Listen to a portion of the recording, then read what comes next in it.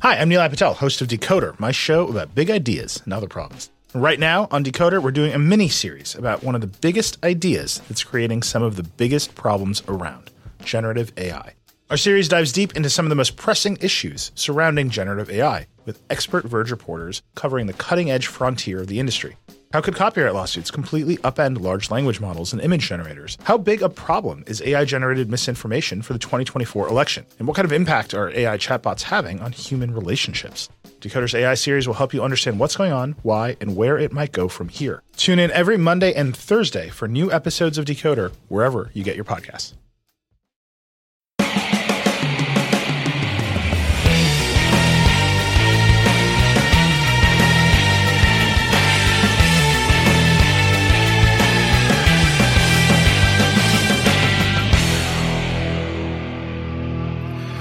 Hey, Bengals fans, you are listening to another episode of the Orange and Black Insider Bengals podcast, the number one Bengals fan podcast out there, part of SB Nation's Cincy Jungle podcast channel, one of a handful of great Bengals podcasts out there for all of you to digest and listen to.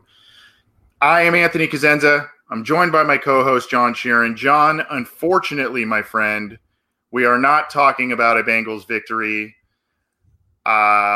The Cincinnati Bengals kind of did what the Cincinnati Bengals do in a way. We'll talk about that. But what I mean by that is grabbing defeat in the jaws of victory in some ways. How are you feeling about the team after week one, my friend? Oh, I'm just trying to push off this week and go to the next one. Well, we can't just push off. We got to talk about it a little bit. So, but by the way, did anybody catch what we're doing there? There was just puns galore right there. Hopefully they caught it. I think we're pretty funny, John, but maybe that's just me.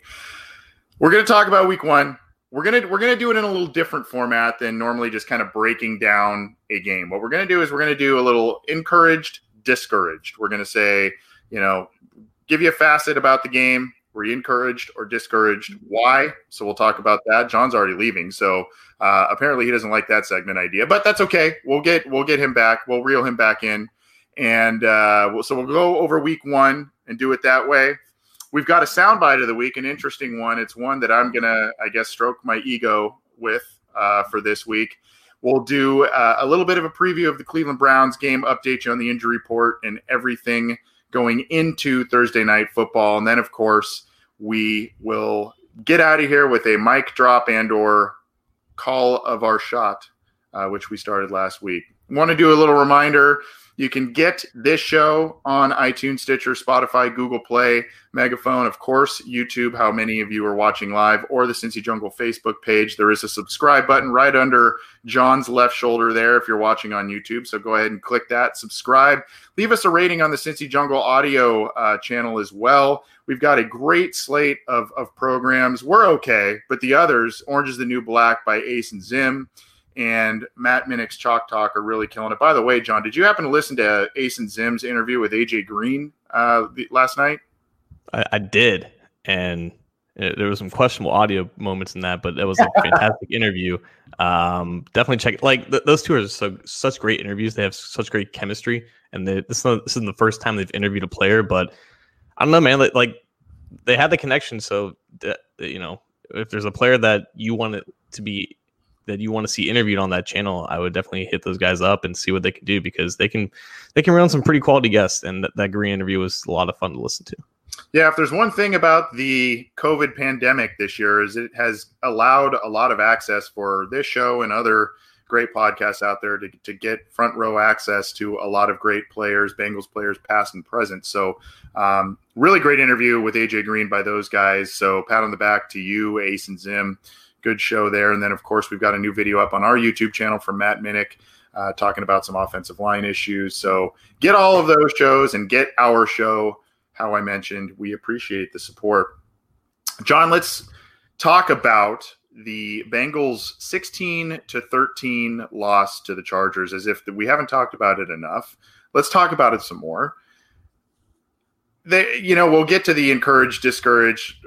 I guess give us a macro view, just a look at what you kind of took away from that loss, especially the way it transpired. It looked like a team that has a bad offensive line, has a lot of new special teams pieces, and has a rookie quarterback playing for the first time in 9 months. No preseason with very few contact practices. These guys need to get synced.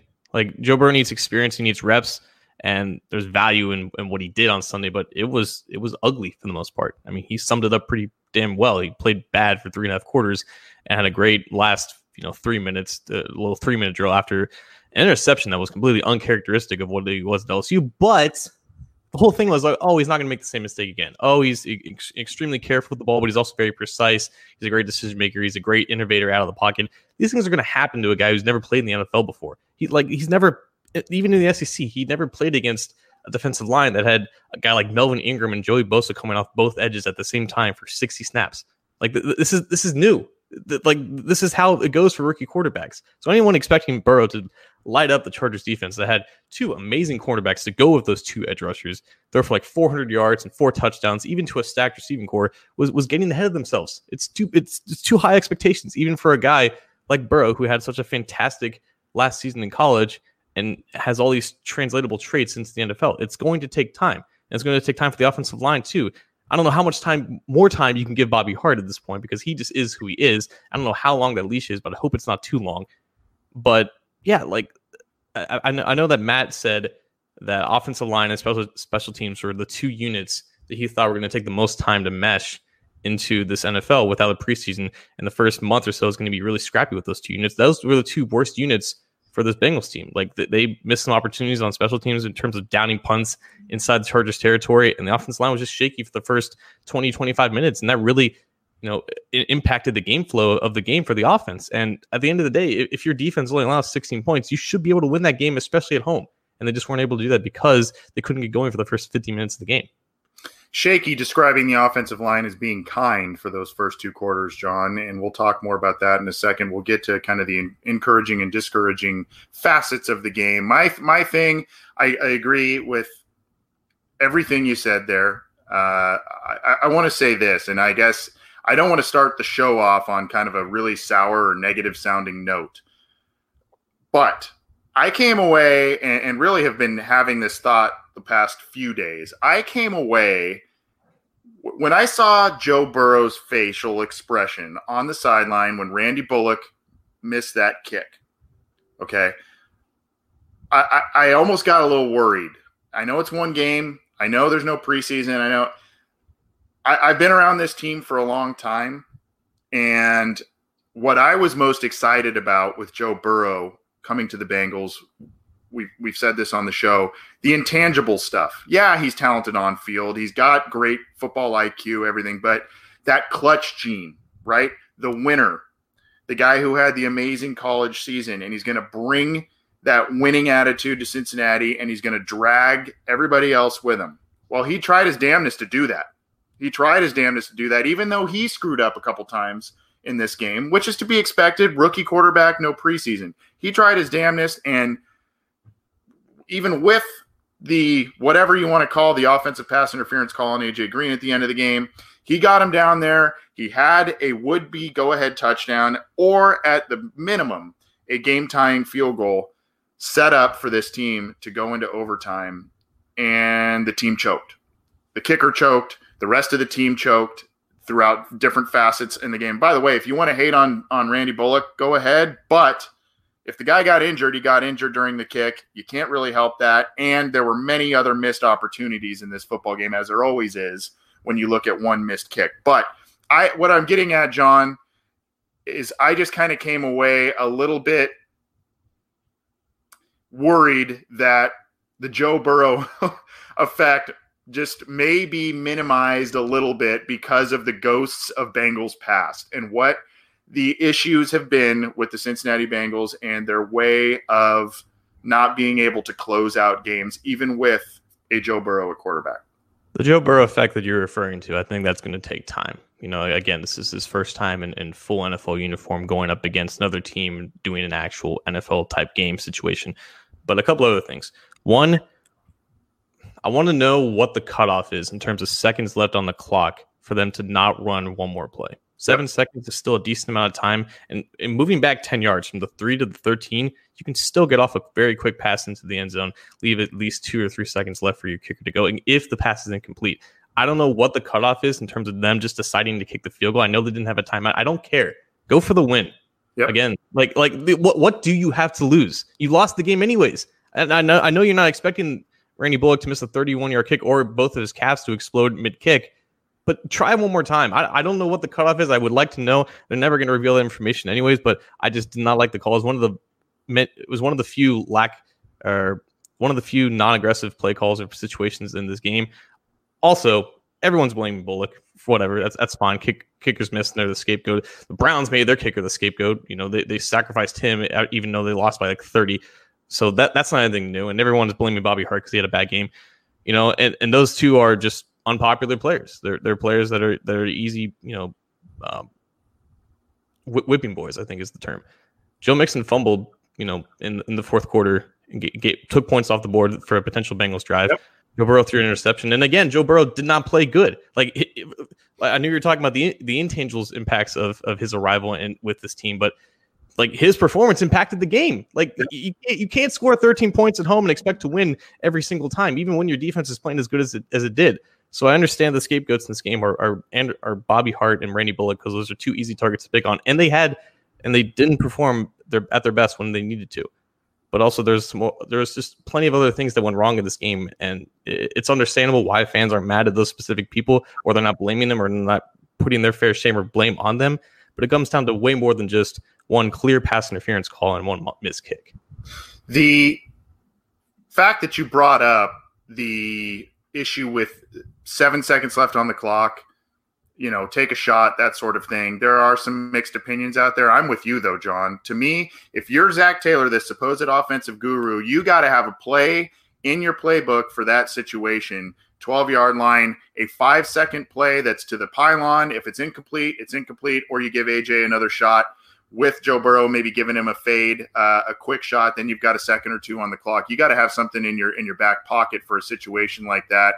Easy for me to say sitting on my couch, but Zach Taylor was hired for his offensive mind. And in my opinion, I think that he needs to have something in his arsenal for a situation like that. Furthermore, I know no preseason. I know rookie quarterback. I know all of the issues, but the Bengals may not have even had to deal with that situation at the end of the game had they not burned timeouts throughout the entire early portion of the second half. They had 0 timeouts to work with at the end of the game there, and that also killed them. A little bit of questionable game management by Zach Taylor and company there. So let's start with encouraged or discouraged. As you can see, I've already put the bias in this one, but coaching staff, okay? Were you encouraged by what you saw? Because there were some second half adjustments on the offensive line. There were some things that the coaching staff did show. They kind of tried to formulate a game plan that sort of emulated what LSU ran. They split out their wide receivers, I think one of the most in the NFL in terms of snaps. So were you encouraged or discouraged at what you saw from the coaching staff this week? Definitely did not start encouraged. I think the 4th and 2 at the midfield was something that I was extremely pissed off about, and I didn't understand why they didn't have a play. I know the offense was not doing good at that point, but again, that's a situation where I feel like there's a clear argument to go for, especially with how your defense is playing. And the argument is, just pin them back down inside their own 15 or 10. They couldn't because their gunners played bad that game, ended up going into the end zone. And then a couple plays later, the Chargers end up at the 45-yard line. Now, I don't remember if that drive ended in a field goal or if they didn't score at all, but I still think that was just a turnover in their own regard, and they left points on the board.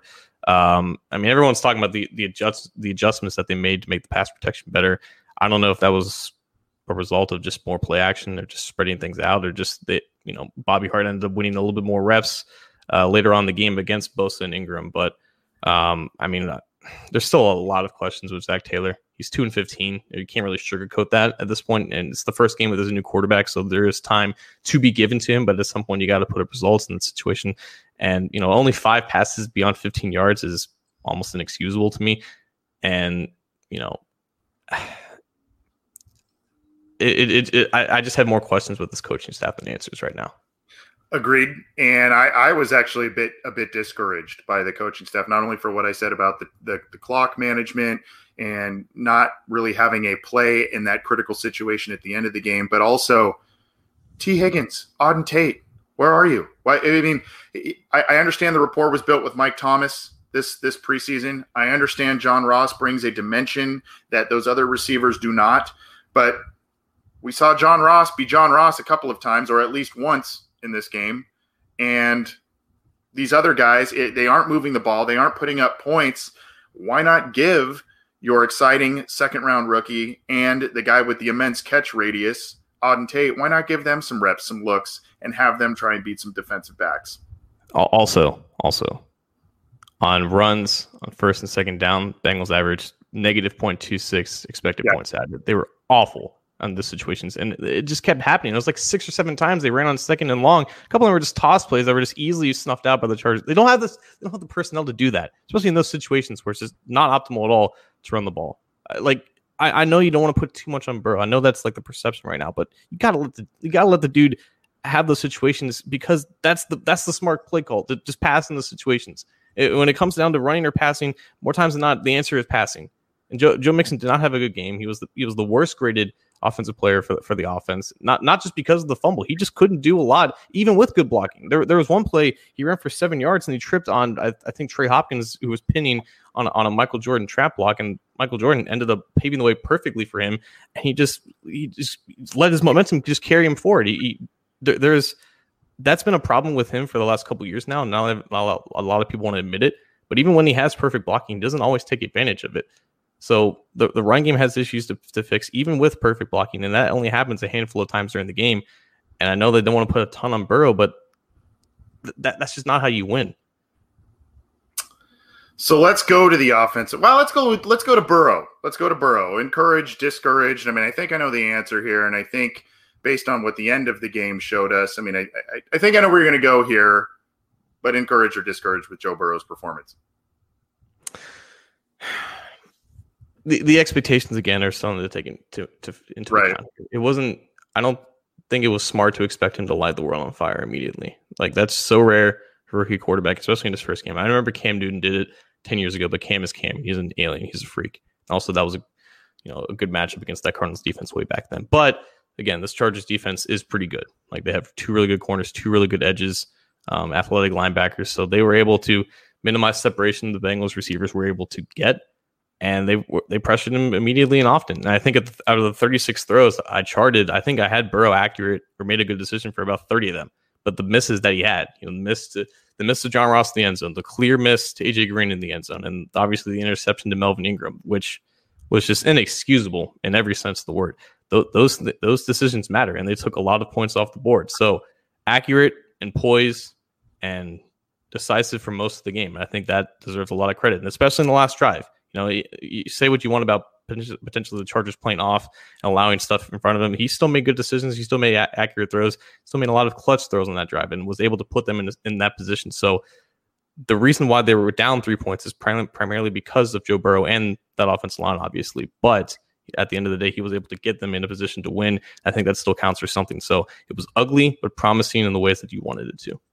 There was one throw he made towards the end of the game. I think it was maybe the final drive, if I remember correctly, where he tried to drop one right in the bucket to AJ Green after he eluded some pressure. And it ended up, I think Green had one of his feet out of bounds. And if you listen to that interview from Ace and Zim, AJ Green talks about it. But I came away, just that was one throw where Andy Dalton trying to make that play would just be nowhere even close. And the fact that this ball was dropped right in between 2 defenders, almost completed AJ Green on the sideline. That throw was pretty incredible. There were a couple of other throws. The one that he wasn't expecting the snap, and it kind of bounced off his thigh a little bit, and he shot a nice ball across the middle. I think that one was to AJ Green as well. There were a couple of nice plays. The AJ Green miss, that was just like a gut punch. And I'm curious, John, so do you place that John Ross? There's a lot of debate about the John Ross end zone throw. Is that a John Ross issue, or is that a Joe Burrow issue, or just a little bit of both? It probably goes with both. I don't think anybody has counted that as an official drop for Ross, but again, it's not really official. It's just trying to decipher if the ball actually touched his hands. Regardless if it did, and I think Ross could have made a slightly better effort to haul that in. And I think from the grand scheme of things, it was a really accurate throw. So I mean, it can go both ways with that, but also, you know, there's some more things to like about Burrow's performance that I didn't say. Like on that AJ Green throw, I believe he audibled out of. They ran a 3x2 empty set, and he audibled to get AJ Green into that sluggo because he was going up against, I think, Nick Vigil in the slot. It was a clear mismatch, and he was able to look off the safety to his left and just throw. He had Green wide open. He just overthrew it a little bit, and the touchdown run that he had, again, out of a 3x2 empty, that was an audible too, and he followed Trey Hopkins perfectly and patiently behind, and he was able to accelerate into the end zone. So there was a lot of, you know, subtle things that maybe you wouldn't notice at the beginning of the first watch, but you recognize that Burrow was making some clear-cut pre-snap decisions, putting his team in a good chance to win. But again, it comes with experience. He's going to make those throws more times than not. Unfortunately, in a game where you just have a bad offensive performance in general, those misses hurt more times than not. So let's move to offensive line. This one's a tough one all around, John, because you mentioned the issues of Bobby Hart. You know, Xavier Su'a-Filo left the game. Billy Price had some ups and downs. Trey Hopkins had a largely decent day. Jonah Williams was beat a couple of times. Go watch Matt Minnick's Twitter timeline, by the way. He's got some nice film breakdown on Jonah Williams. But if you also look at Paul Alexander, former Bengals offensive line coach, his Twitter account, he was very complimentary of Jonah Williams on the left side. And then, of course, like I mentioned, Bobby Hart. Now, the weird thing with Pro Football Focus, and I know a lot of people take that as absolute football scripture in terms of data and metrics, Bobby Hart had a better PFF score than Jonah Williams, and Trey Hopkins had a better score than both of them. None of them cracked 70. So I think they were in the mid to high 60s without having that right in front of me. So yeah, to me, it's a mixed bag. And again, it's a tale of two halves. Overall, I'm pretty discouraged, I would say. What do you think, John? For the record, Bobby Hart's grade is 0.4 larger or greater than Jonah Williams. And that's primarily because Bobby Hart was actually one of their better run blockers. If you go back and watch the game, he was doing pretty good work in the run game. He was one of the only few guys that was doing good work in the run game. But there were obvious misses with Hart. He allowed 6 pressures. I think he had the 4th or 5th worst pass blocking grade of the entire NFL. I think one of the worst for right tackles. He got beat like a drum against Bosa. That's what we should have expected. And with Williams, he was largely very clean. And the first clear miss that he had was something that was a problem with him going back to Alabama and a predicted problem for him going into the NFL. Those inside counter moves, like guys who can maybe, you know, leverage to the outside and then go back inside with either a swim or some type of spin or whatever. Like Bosa got him on a clear swim move on one of the first true pass blocking snaps that he had. Allowed the pressure and Burrow couldn't get rid of the ball, and Burrow gets sacked by Jerry Tiller, who comes off his block because of the Bosa pressure. So aside from that, Williams had maybe like 1 or 2 more pressures allowed, but largely remained clean because like that's just who he is. He's a technician, and anytime you're not going to have those inside counters, he's going to be able to handle it even with, you know, suboptimal length and size, I guess. So Williams was okay, and Hart, you know, and ended up having more good reps than I think you would have expected.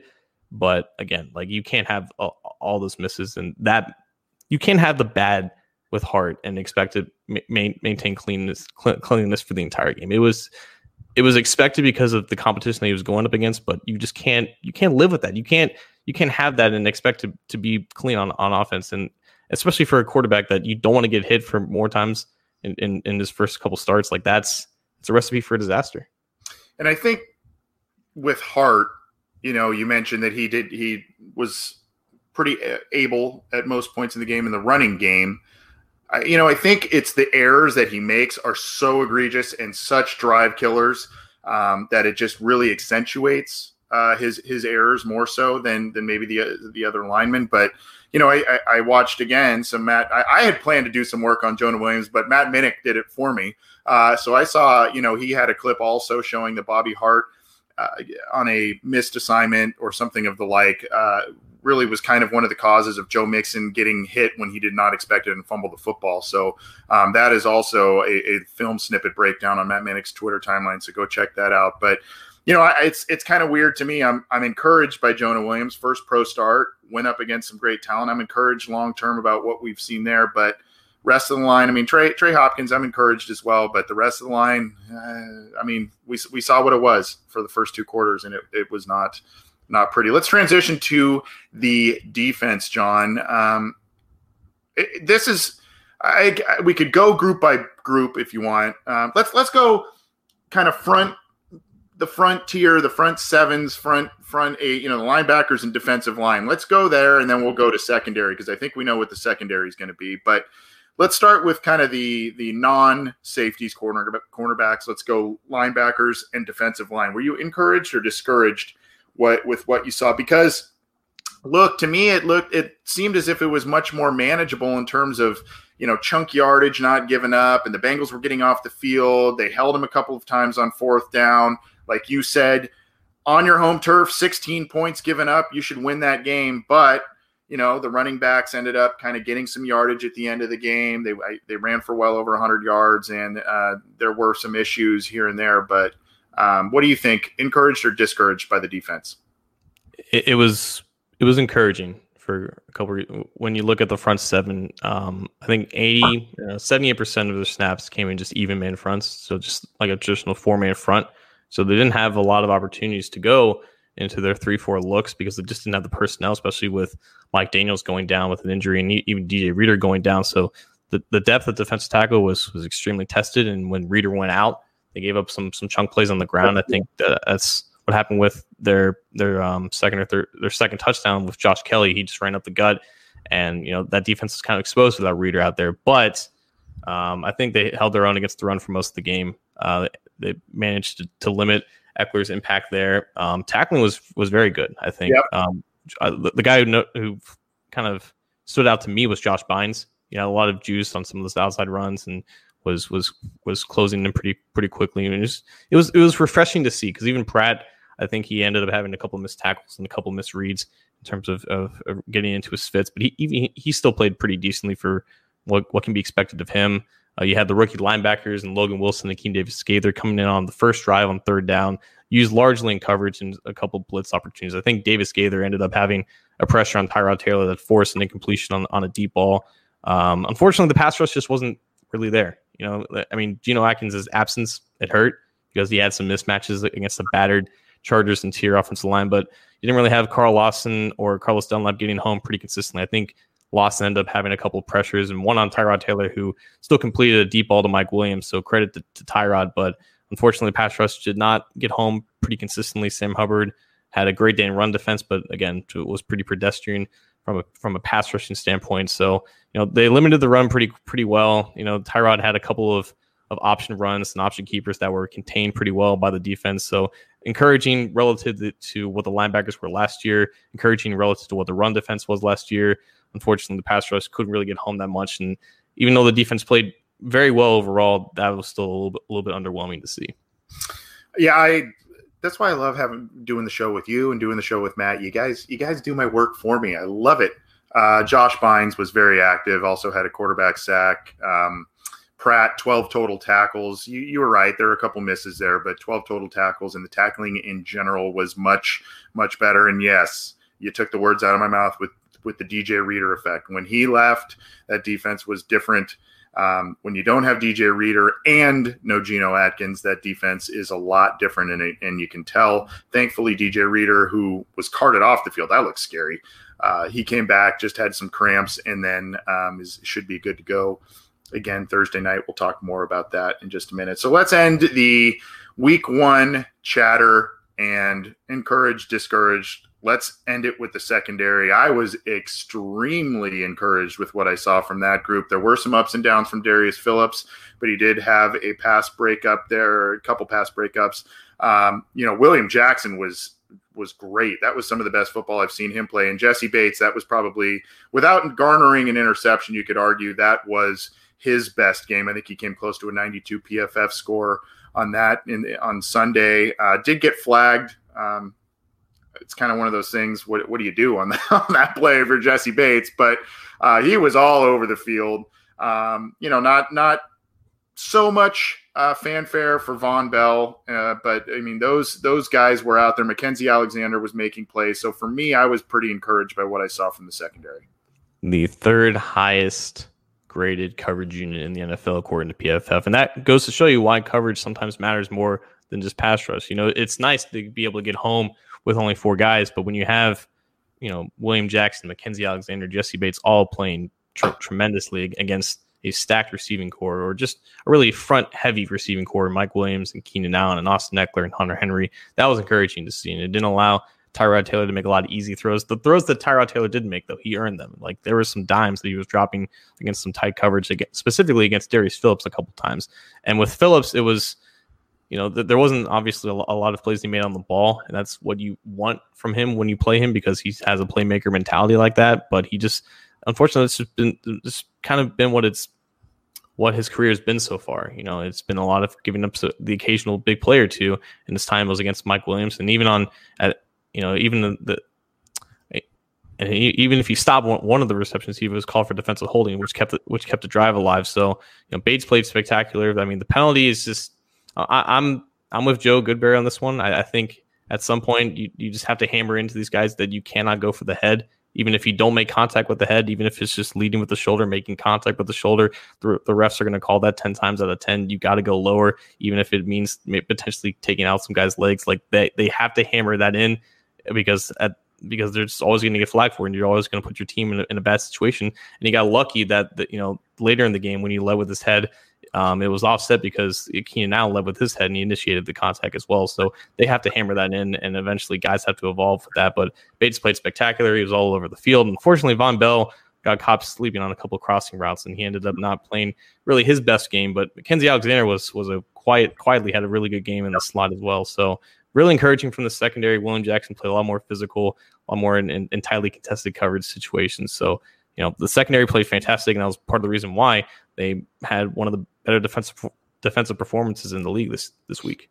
Keenan Allen was basically a non-factor, and William Jackson was largely responsible for him. So you gotta like that there. Aquila the Great in the live YouTube chat, even though he or she disagreed with me vehemently about my kicker comment earlier in the show, Mike Williams was pushing off harder than AJ Green did against that corner. They never called it on him, and it's a damn shame they called it on Green. Definitely agree with you there, Aquila the Great. The other, just overall though, John, on defense, concerning, and I guess it's the Geno Atkins effect. Ben Baby joined us last week and talked about how the pass rush starts and ends with Geno Atkins on the defensive line. He not only generates it himself, but he opens it up for everybody else. A lack of pass rush against a Chargers line that was kind of patchwork. They had a lot of injuries that they were experiencing on that line. I think the Bengals had 2 sacks on the day, one of which was from Bynes there. And the other issue, a lack of turnovers. They were -2 in the turnover margin. They were one of the worst in that statistical category last year. The Chargers were surprisingly worse in that statistical category last year. So, and guess what? The pass rush and turnovers oftentimes go hand in hand. When you have a good pass rush, you force bad throws, tips, all that kind of stuff. So those overall for the defense is a bit concerning for me, but I think they did enough to give the team a chance to win. I'm trying to remember if they had an opportunity for an interception, but I don't think that they really did. I think Tyrod kept it out of harm's way for the most part. So, and someone said that Lawson did have a sack, but that play was weird because it was Lawson and Khalid Kareem on the field at edge, and both tackles kind of did like the catapult technique where they just shot the edges forward, and usually they do that on like screens or something where it's like a QB draw, but it wasn't. Tyrod just took a 3-step drop out of the shotgun, and he just got rattled back there, and Lawson had a clear path once he turned the corner. So it was Kareem who kind of forced the pressure, and Lawson finished it up. But it's not really a clean sack, and that's kind of reflected in his pass rushing grade, only a 67.2, which is the highest pass rushing grade for any of these guys. So the pass rush, it did get a sack and it did get a handful of pressures, but for the most part, Chargers offensive line kept him in check, allowed Tyrod to make some clean throws and clean pockets. So that's ultimately why they had some success and why they ended up putting 16 points on the board. But the Bengals fall to 0-1, a game they coulda, woulda, shoulda had at home against the Chargers. This may be one they look back at later in the year, depending on how the rest of things go, and they grimace a little bit. But we'll see. There's a lot to be encouraged about in this start. I know a lot of people are saying we're doom and gloomers in here in our live chats. That's fine if you want to think that that's what we're being. So it's evaluation. Come on, guys. We're analyzing the game. I mean, whatever. But anyway, that's we'll look back at week one probably in a few weeks now, and I hope we don't wonder what could have been based on how the Bengals season is going. Hi, I'm Neil Patel, host of Decoder, my show about big ideas and other problems. Right now on Decoder, we're doing a mini-series about one of the biggest ideas that's creating some of the biggest problems around, generative AI.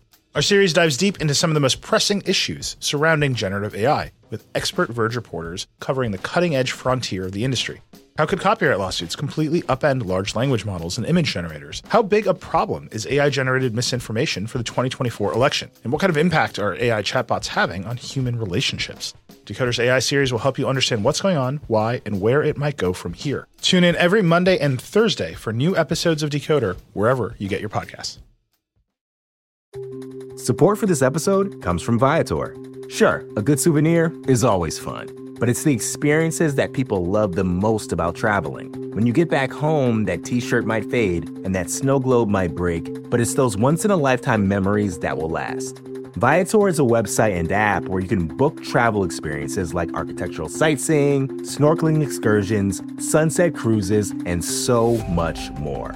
With Viator, you can reserve everything from simple tours to thrilling adventures with over 300,000 bookable experiences in 190 countries. Whether you're a foodie, a history buff, or an adrenaline junkie, there's something for everyone. Plus, Viator's travel experiences have millions of real traveler reviews, so you can have the information you need to book the best activities for your trip. When you book a travel experience with Viator, there's always flexibility and support with free cancellation, payment options, and 24/7 service. Make memories that will last forever with Viator. Download the Viator app now and use code Viator10 for 10% off your first booking in the app. One app, over 300,000 travel experiences you'll remember. Do more with Viator.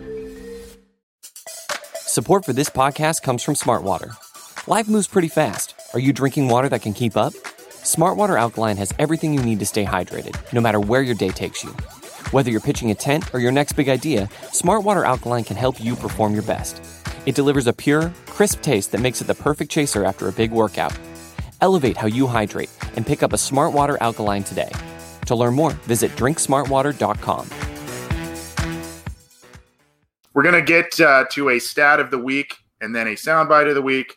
And then we're going to talk about some Browns Thursday Night Football in just a second. Before we do, just a quick reminder to get this show on your favorite audio platform, iTunes, Stitcher, Spotify, Google Play, Megaphone, iHeartRadio. You can also get, if you like joining us live, check out our YouTube channel. Join us on Cincy Jungle's Facebook page. Or if you can't join us live, if we just start too late for you or you got work or whatever, you can always get our stuff after the fact. We'd love to have you join us live, though. By the way, we are doing a new show that we've done. We kicked it off last week, pregame. We do a pregame show courtesy of Narragansett Beer. We had Bengal Jim Foster join us from his drive-through tailgate last week, and we've got super fan Yaz joining us, I guess, this week, John.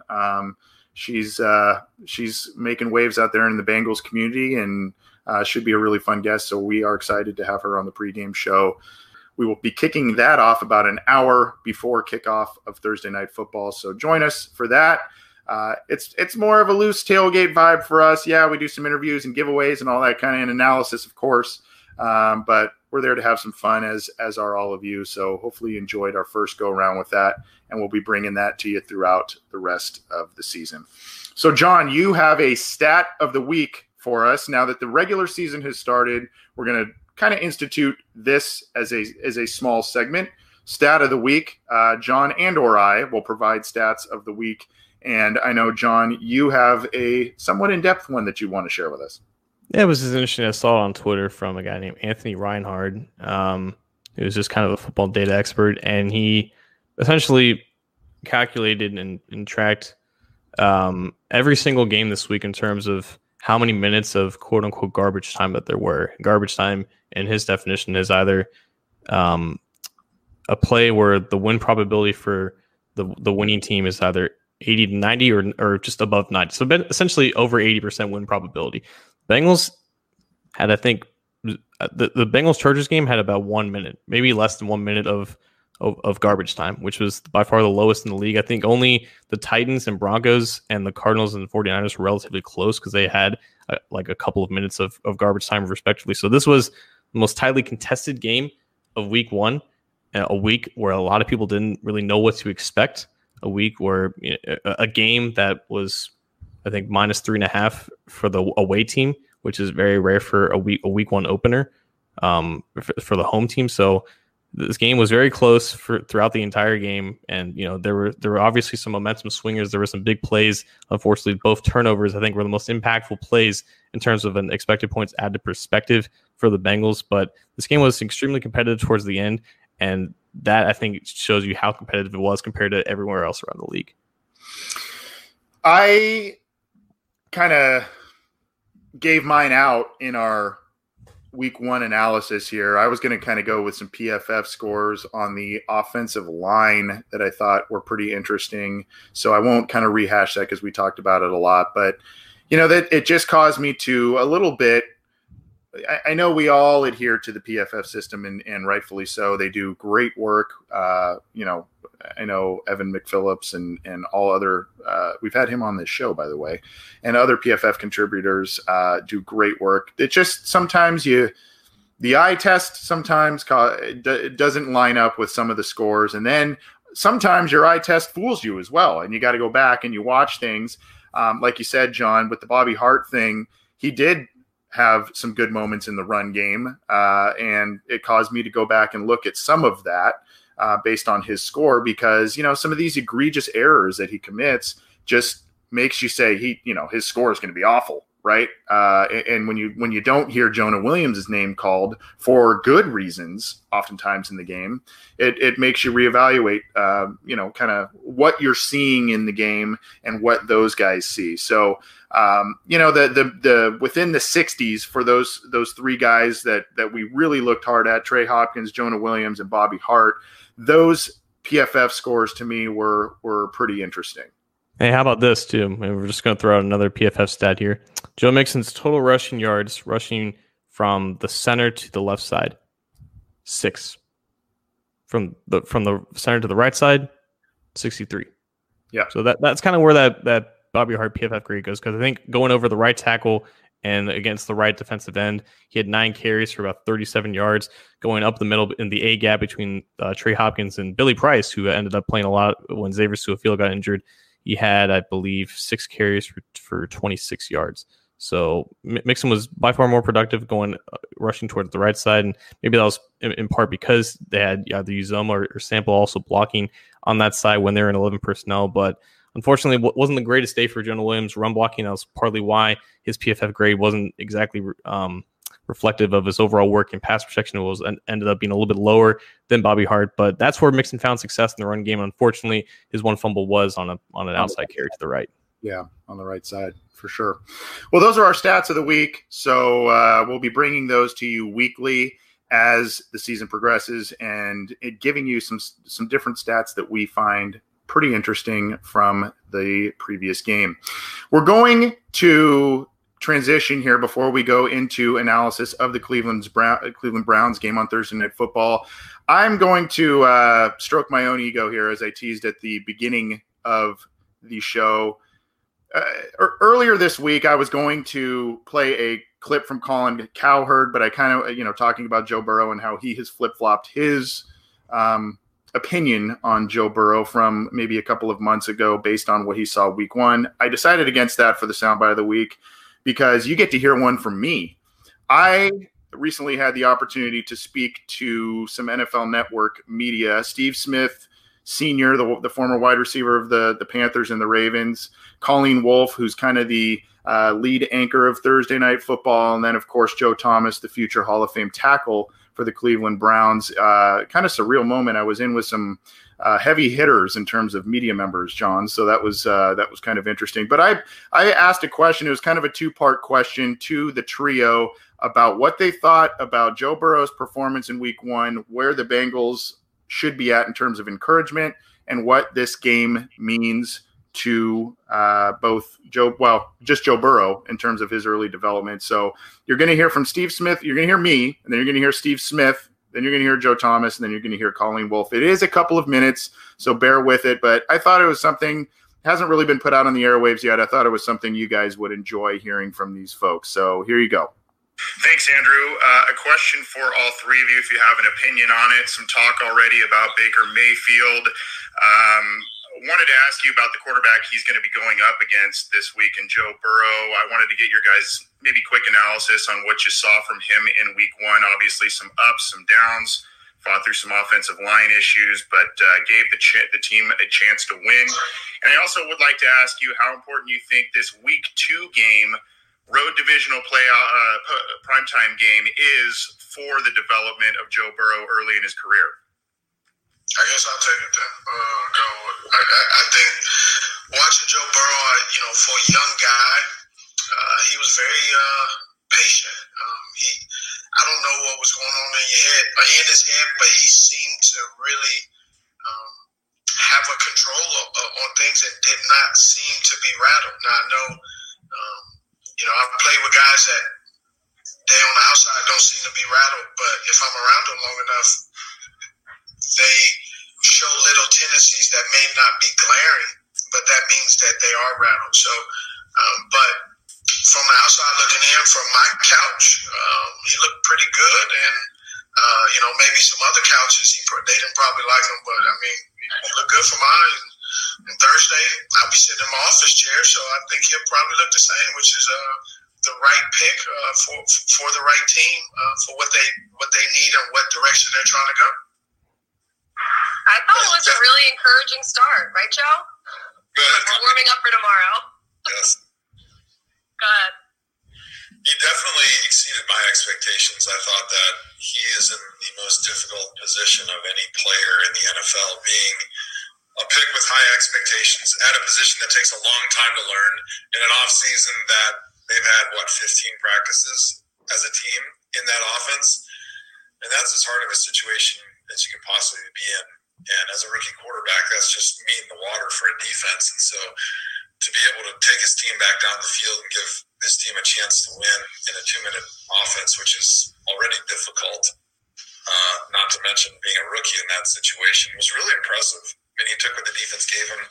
He really did a good job of towing the line between confidence and cocky, because he was out there just cool as a cucumber, delivering the football, never getting rattled, which is so rare for a rookie quarterback, but also giving his team hope. He kind of had that little bit of swagger to him, I got this. I've been here before. I know I've never done it here on this level, but I know what this is all about. That's got to give a lot of confidence to that entire Bengals organization that we got the right guy. So it'll be really interesting to watch on Thursday. Now that the Browns have a little bit of tape on him, and kind of maybe they're not going to see a lot of tendencies because it's a small sample size, but they're going to see a few tendencies as far as his eyes and his footwork and formationally and where he likes to go with the football in certain coverages and certain route concepts. But are they going to be able to take advantage of it, or is he going to be able to continue to evolve, continue to grow? Because the one question I always have when a rookie does a good job is, were they just being vanilla and just giving him checkdowns because they didn't know what he was going to do? Or were they really throwing a lot of stuff at him and making him think? Because usually once the defense kind of hones in on who you are as a quarterback, they start to eat you up. And if you can't go to your things that you haven't shown being really good at, they eat you up, and then you don't make it very long in the league. I think that they should feel really good about that start. I mean, the first half was a little bit of a mixed bag, but I think he was a lot better in the second half. Look, he struggled early, took some sacks, he missed some open guys. The first 3 possessions were not great. They all ended in punts, but then, of course, he ran it in on their 4th possession there for the 23-yard score. I think that the thing that impressed me the most was on that final drive, the fact that he looked so poised. He managed the clock so well over those last few minutes. They didn't have any timeouts left. And I think that he was able to really make some great laser throws into tight windows, spread it around. He covered 70 yards in that final drive. And I think at the end, with the OPI call on A.J. Green, and then, of course, the ensuing missed field goal, just watching Burrow's face, I think it was all of our faces at that point.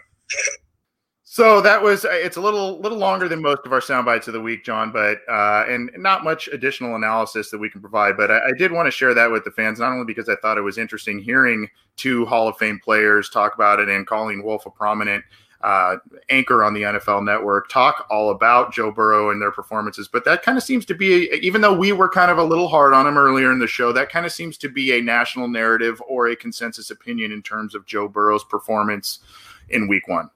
He gutted it out, and I think we need to make that clear because, we're hard on him because, unfortunately, he didn't play well. And because he didn't play well, they were in that position in the first place, but he managed to get him out as best as he could. Now, he doesn't decide what gets to be thrown a flag or not, but he threw a great ball to AJ Green that would have been the go-ahead touchdown, and maybe if a different ref was back there as the back judge, So for the things that he could control in those moments, like, he delivered, and I think that is worthy of praise, and I'm not surprised at all that two guys in Joe Thomas and Steve Smith, who are hard to really generate praise from, were able to give it to him. So he's proving himself to be the guy that he is. But of course, it's going to take time. He wasn't there completely for this game because it was his first game, and like Thomas said, he only had 15 practices. Only about 7 of those had featured contact with it. So it takes time. But for what we saw at the beginning of his career, like, again, it's good for now. Yep. Well, I wanted to share that with you all. Thanks for indulging me. I thought it was pretty entertaining and pretty interesting to hear their take. I know it was a little longer than normal, but I think it also provides, that soundbite of the week provides a nice segue into us talking a bit about the Bengals taking on the Browns in Cleveland on Thursday night. They kind of touched on it a little bit in that soundbite of the week, not overly much so, but How much do you think this game is important in terms of Joe Burrow showing improvement, in terms of maybe even getting a win on the road, divisional opponent, Battle of Ohio, primetime TV? How important do you think this game is for a good performance out of Joe Burrow in terms of his development and confidence level for everybody associated with the Bengals? Well, if you want to get really big picture, like, this is to avoid the 0-2 start.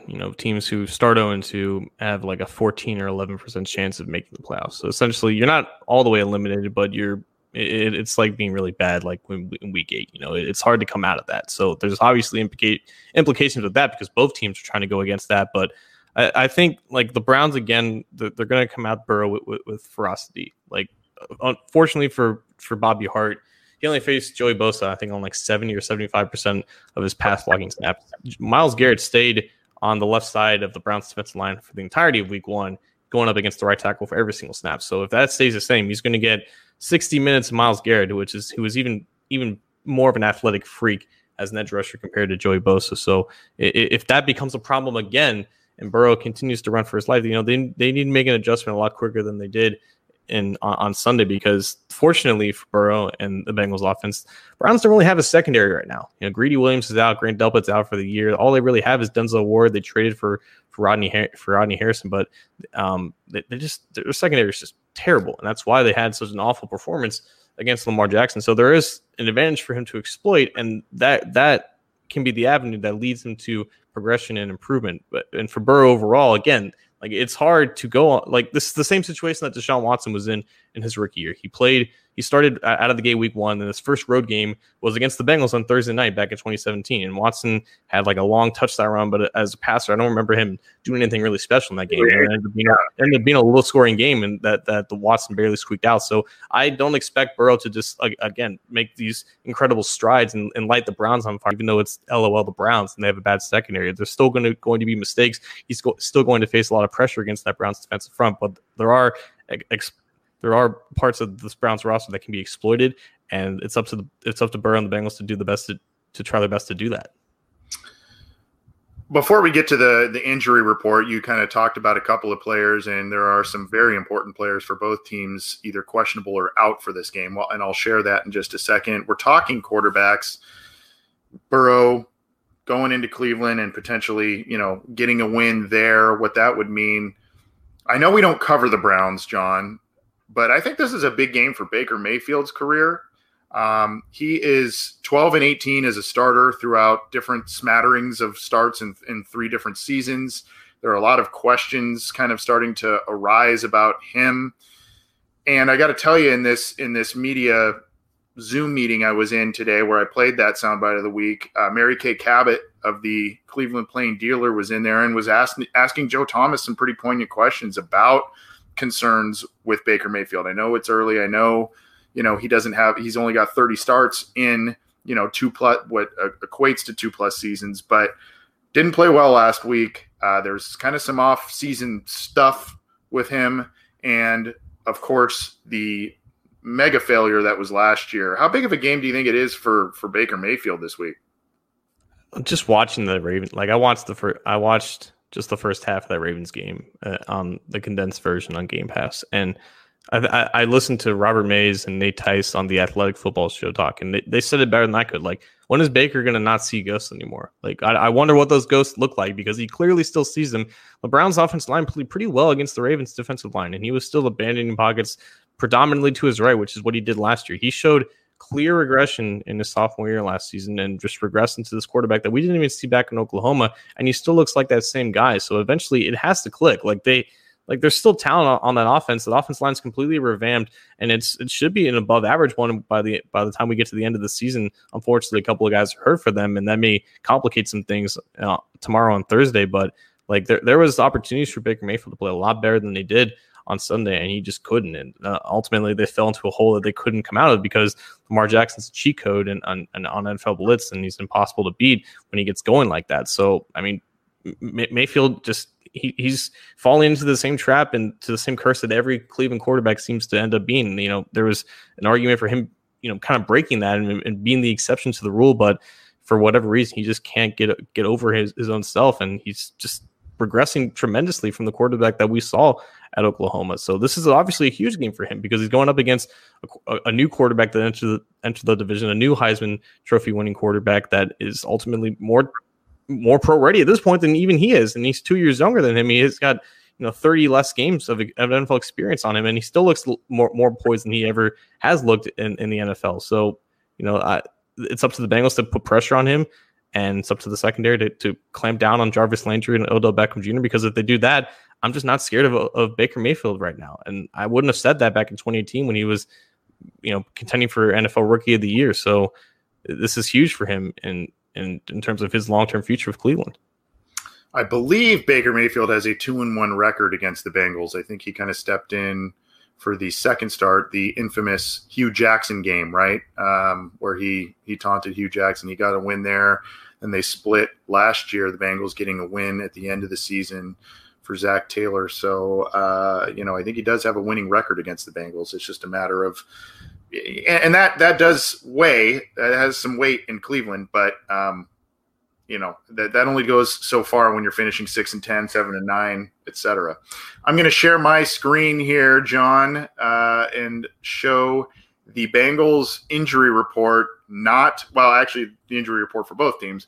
Not good news, my friend. Geno Atkins and Mike Daniels. Geno Atkins was out last week. Mike Daniels came in relief of him on the interior of the defensive line. Sam Hubbard complimented Mike Daniels in his play, gutting out a decent performance given the fact that Daniels was already hobbled going into that game and had to play a massive amount of snaps since Atkins was out. We heard from Bengal Jim at his tailgate. Troy Blackburn ran by him when he was setting up his drive-through tailgate saying, Geno was going to be 50-50 for this game. It sounds like, if we're to believe that week 3 should be the return, especially with the extended week. Probably the same thing with Mike Daniels, few extra days of rest, but both of those guys are out. Sean Williams is out, John, once again. Xavier Su'a-Filo is out with an ankle injury. They put him on IR. He should, depending on the severity of that, should be able to return in a couple of weeks, but he will not play. Randy Bullock is in. Billy Price is in for Su'a-Filo. What do you on the Bengals side of things? What do you make of all of this? Well, I guess this is the time of the show we have to acknowledge Jake Liscow in the comments section, because I saw he had a projected 48-man active roster for the Bengals on Thursday, and he had Trayvon Henderson a part of it, and I wasn't aware that Trayvon Henderson was elevated to the roster off of the practice squad for the second week in a row. If that is the case, then maybe he actually sees the field in place of Sean Williams, who is out and was expected to be out on such a short week. Without Atkins and Daniels on the defensive line, I think that just means that Christian Covington's starting next to DJ Reader. And both those guys aren't necessarily great pass rushing threats from the 3 technique spot, but I think Covington's going to get the nod at that spot. I would like it to be Andrew Brown because I think he just adds a little bit more upside as a pass rusher, but I think Brown played like 10 or 14 snaps on the defensive line, even with Reeder and Daniels out for part of the game. So he just falling out of favor, I guess, and that's why I think they elevated Amani Bledsoe. They didn't elevate; they just outright signed him to the active roster when they put Ciofilo on IR. So Bledsoe's going to get snaps at 3 technique. Brown's going to get snaps behind during Covington. So that's just the 4-man rotation that they have up front, and that's an area that I'm sure the Browns are licking their chops at to exploit because, by and large, against the Ravens, like early on in the game, like Nick Chubb and Kareem Hunt were creating some damage, and it was partly because Wyatt Taylor had like a 91.6 run blocking grade against the Ravens. Like he was paving the way at right guard for them. Joel Bitonio and J.C. Tretter both had pretty good games as well. Again, Tretter is, I think, questionable for this game, so he's going to be a game time decision. If he can't go, that's going to be a blow to their running game. But I think that's the point of emphasis that they want to exploit right now because there's a clear lack of depth in terms of bodies for the Bengals defensive line right now. And that's really the strength of the entire Browns roster. It's just the interior trio that they have up front. So it'll be interesting to see how they utilize Reeder and Covington now that they are the lone 2 starters that they have. I don't expect them to go into a lot of 3-4 sets with 3 defensive tackles just because they just don't have a lot of depth there. Even if the Browns are going to try to run heavy on them, I think they're just going to live and die by the even front, which is okay, and it's not going to matter that much. But yeah, I mean, Atkins and Daniels not being there, it's going to hurt the pass rush, and I think it was unlikely at best that Atkins was even going to play on such a short week. I think the Eagles game was always going to be the realistic return for him, but it's up to the edge rushers to generate pressure against these tackles. Like this is Jedrick Wells' second career start if he actually plays. I think Jack Conklin's questionable too, and along with Chris Hubbard. So God only knows who the tackles are going to be. This is a prime opportunity for Carlos Dunlap, Sam Hubbard, and Carl Lawson to get home and pressure Baker Mayfield, who again is still seeing ghosts in clean pockets. So just imagine what he'll do against actual pressure off the edge. Big evenings in terms of being under the microscope. I'm not predicting big evenings for them per se, but big evenings for Carl Lawson. He had a couple of pressures and I believe a sack last week. Covington was in there. He was active when Reeder went out, made a couple of plays, but like we said, the noticeable difference when Reeder was not in that defense was obvious. So Reeder needs to remain in there, and the Bengals need to find a way to generate more consistent pressure, whether that is Sam Hubbard playing better, mixing in. Khalid Kareem had a couple of snaps in there last week. We'll see what happens with him this week. Andrew Brown will now be in the mix because of the injuries to Atkins and Daniels in the interior. So, they're going to have to kind of mix things up and put things together. But like you said, if you look at the Browns, I would venture a guess that the 6 questionable players that they have 4 that are out. Johnson, the cornerback, Phillips, the linebacker. You mentioned Williams, Greedy Williams, the cornerback, out. And then Mac Wilson, the linebacker, he is out. But those 6 questionable guys, Conklin, the tackle, Hubbard, the tackle, Tretter, the center, Jarvis Landry, the wide receiver, Olivier Vernon, questionable. I mean, these are big names in here. And then Jedrick Wills is on there. So, I mean, I would venture to guess probably conservatively half of those questionables will play. But it seems that the Browns are in pretty bad shape on the injury front as well. Yeah. And like that, like they already have a weak secondary, even with guys healthy. So like if that offensive line isn't ready to go, it has to be assumed that they want to just pound Nick Chubb this game because they know the Bengals are weak up front, and they probably believe that's the best chance of their offense actually succeeding early in the game and taking some perceived pressure off of Mayfield.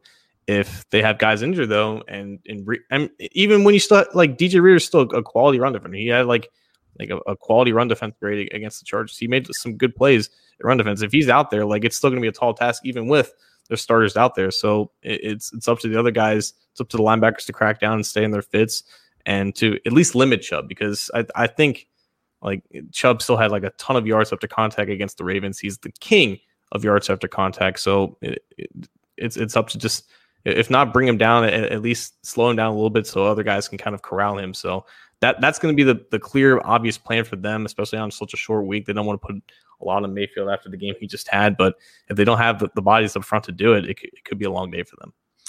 Could, for a game touted for 2 number 1 overall draft picks, quarterbacks over the past couple of years, it could be the game could be a lot about the running backs on both teams, like you mentioned, John. So interesting kind of twist there.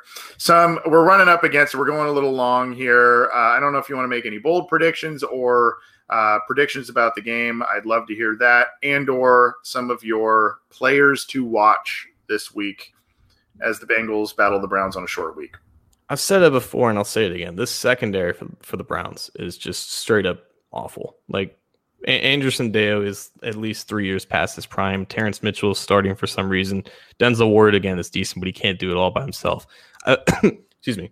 I have a good friend who's a big Browns fan, and he asked me to look up Tavir Thomas's PFF grade. I'm like, who the hell is Tavir Thomas? He's a 3-year player that mostly played special teams for his first 2 years. He's starting at slot cornerback. You know his pass rating that he allowed against the Ravens? 158.3.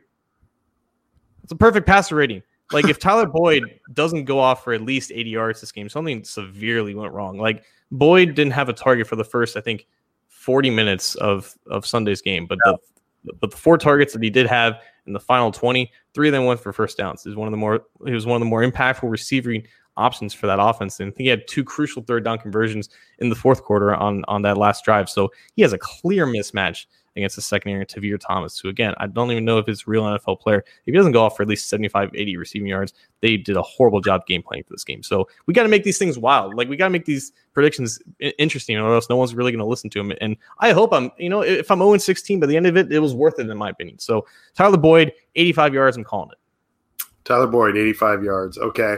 I will call a coming out party for T. Higgins. I think that, yes, they had some snaps when I reference Auden Tate and T. Higgins. They had some snaps. Joe Burrow didn't really look their way. Like you mentioned, the Tyler Boyd not looking his way until the second half was, I didn't understand that one. That guy's Mr. Clutch, especially when it comes to moving the sticks, extending drives. So I'm gonna go bold and say T. Higgins with a coming out party. What that looks like, I don't know, but I think he gets in the end zone. I think the Bengals are going to score obviously more points this week. Hard to score less. So I think that T. Higgins will have a coming out party of sorts, get into the end zone. And I think that group in general is one I'm really interested in watching this week. You know, AJ Green led the team with 5 catches for 51 yards. You look at that and you go, what a pedestrian stat line. But we talked about the missed throw that would have been a touch, probably, I don't remember where the ball was right offhand, but a 30-yard touchdown or so. Then, of course, the game-winning touchdown that was called back. All of a sudden, his stat line could have been huge. So I thought he looked pretty well. I thought he played pretty well in the game. He's making some tough catches across the middle and helping out his quarterback. So, wasn't an outstanding game by AJ Green. Some of it was on him. Some of it was not. Some of it was him actually making plays. So he's interesting to me for your reasons that you laid out. Tyler Boyd is interesting to me. Mike Thomas made a couple plays last week. I'm interested to see if the rapport continues on there, but I'm really interested to see if Auden Tate, T. Higgins get more snaps and or more targets this week, because I think, like you mentioned, that battered Cleveland secondary, they're going to try and feast on that. Even though they want to establish the run, the Bengals, that is, I think that they want to also spread the ball around and really feast on that battered secondary. T. Higgins, Mike Thomas, Alex Harrison, C.J. Zoma, Drew Sample, I don't care. Put him in the slot. Tavir Thomas, expose him. Yep. And my bold prediction last week that didn't work out. So we don't need to revisit that. That didn't really work out so well for me. Do you have a score prediction, John? I know you're not a fan of those per se, but I think the spread. It was 5.5 one place. It was like 8.5 in another place. Yeah. I think it's a good one for the Bengals to cover this week, like they did last week. I know a lot of people care about the actual betting spread about it, but let's screw it. Like 23-20 Bengals. The spread last week, what was it? 2.5, 3 points? 3.5, I think. Yeah, and of course they lose by 3. So Vegas kind of knows what they're doing sometimes, right? I keep telling myself Bengals are going to win this one. They're going to right the ship. Coming out party for Joe Burrow and, like I mentioned, T. Higgins, etc. I don't know. I go back to the primetime stuff. Like I said, I'm an old dog here, and the cynic in me is hard to drive out. What I saw last week was just a lot of old demons coming up here. I don't know if it's good to get it out week 1. If it's going to happen, get it out week 1 and get it going the rest of get things right the rest of the season. I will say, oh boy, do I want to pick him this week? I don't know if I want to pick him this week. I'll say 26-21 Cleveland. And I'm not very confident about that, but I could see it 26. Going. Yeah. Huh. I'm going weird score. 26-21 Cleveland. Busy game for Cody Parkey. It is a game for Cody Parkey, yeah. What would that equate to? I'm not a math guy. That's like 4 field goals for him or something. When you can score Gami on the phone. Anyway, those are our predictions and our breakdown of the game. Don't hold us to it. Anything else before we get on out of here, John? We went a little long, but it's been a really good show. We got a lot to we got through a lot this week. It was a really good show. Would you do that Zoom format again with like 100 other people interviewing those guys? You know, it actually only was like 15 to 18 people. It really wasn't that many, but it was a deal where, you know, you gotta click raise your hand and be on mute and you wait. And I mean, it's cool, but it was, I would do it again. I would do it again because it was very interesting. And there was, you know, Peter King was in the room and Doug Farrar from USA Today was in there. You know, these guys that we've been reading for years and years and years were in this interview. So that was kind of neat. But, you know, the Zoom, I'm not a fan of the Zoom thing.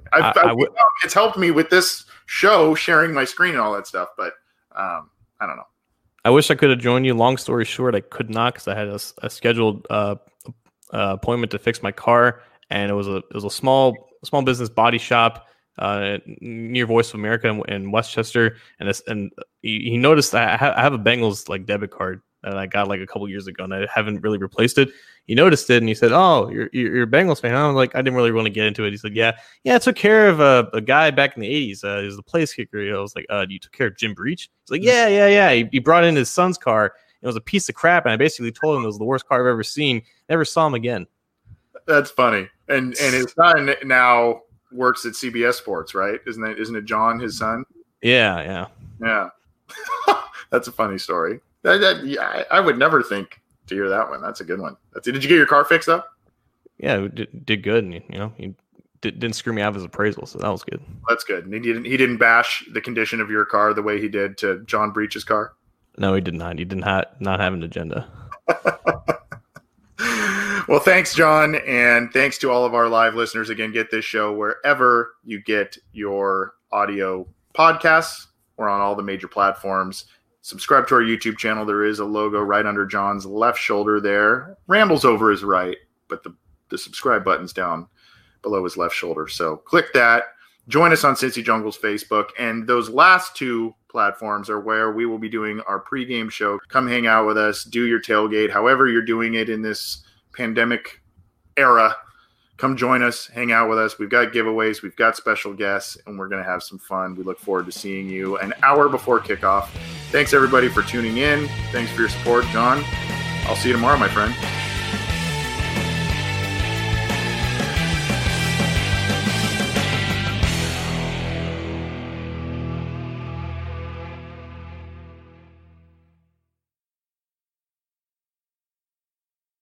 Hi, I'm Nilay Patel, host of Decoder, my show about big ideas and other problems. Right now on Decoder, we're doing a mini-series about one of the biggest ideas that's creating some of the biggest problems around, generative AI. Our series dives deep into some of the most pressing issues surrounding generative AI, with expert Verge reporters covering the cutting-edge frontier of the industry. How could copyright lawsuits completely upend large language models and image generators? How big a problem is AI-generated misinformation for the 2024 election? And what kind of impact are AI chatbots having on human relationships? Decoder's AI series will help you understand what's going on, why, and where it might go from here. Tune in every Monday and Thursday for new episodes of Decoder, wherever you get your podcasts. Support for this podcast comes from Smartwater. Want to get a little more from every sip? Smartwater Alkaline doesn't just taste crisp and pure. It's loaded with everything you need to perform at your best, whether you're running marathons or boardroom meetings. Elevate how you hydrate and pick up a Smartwater Alkaline today. To learn more, visit drinksmartwater.com.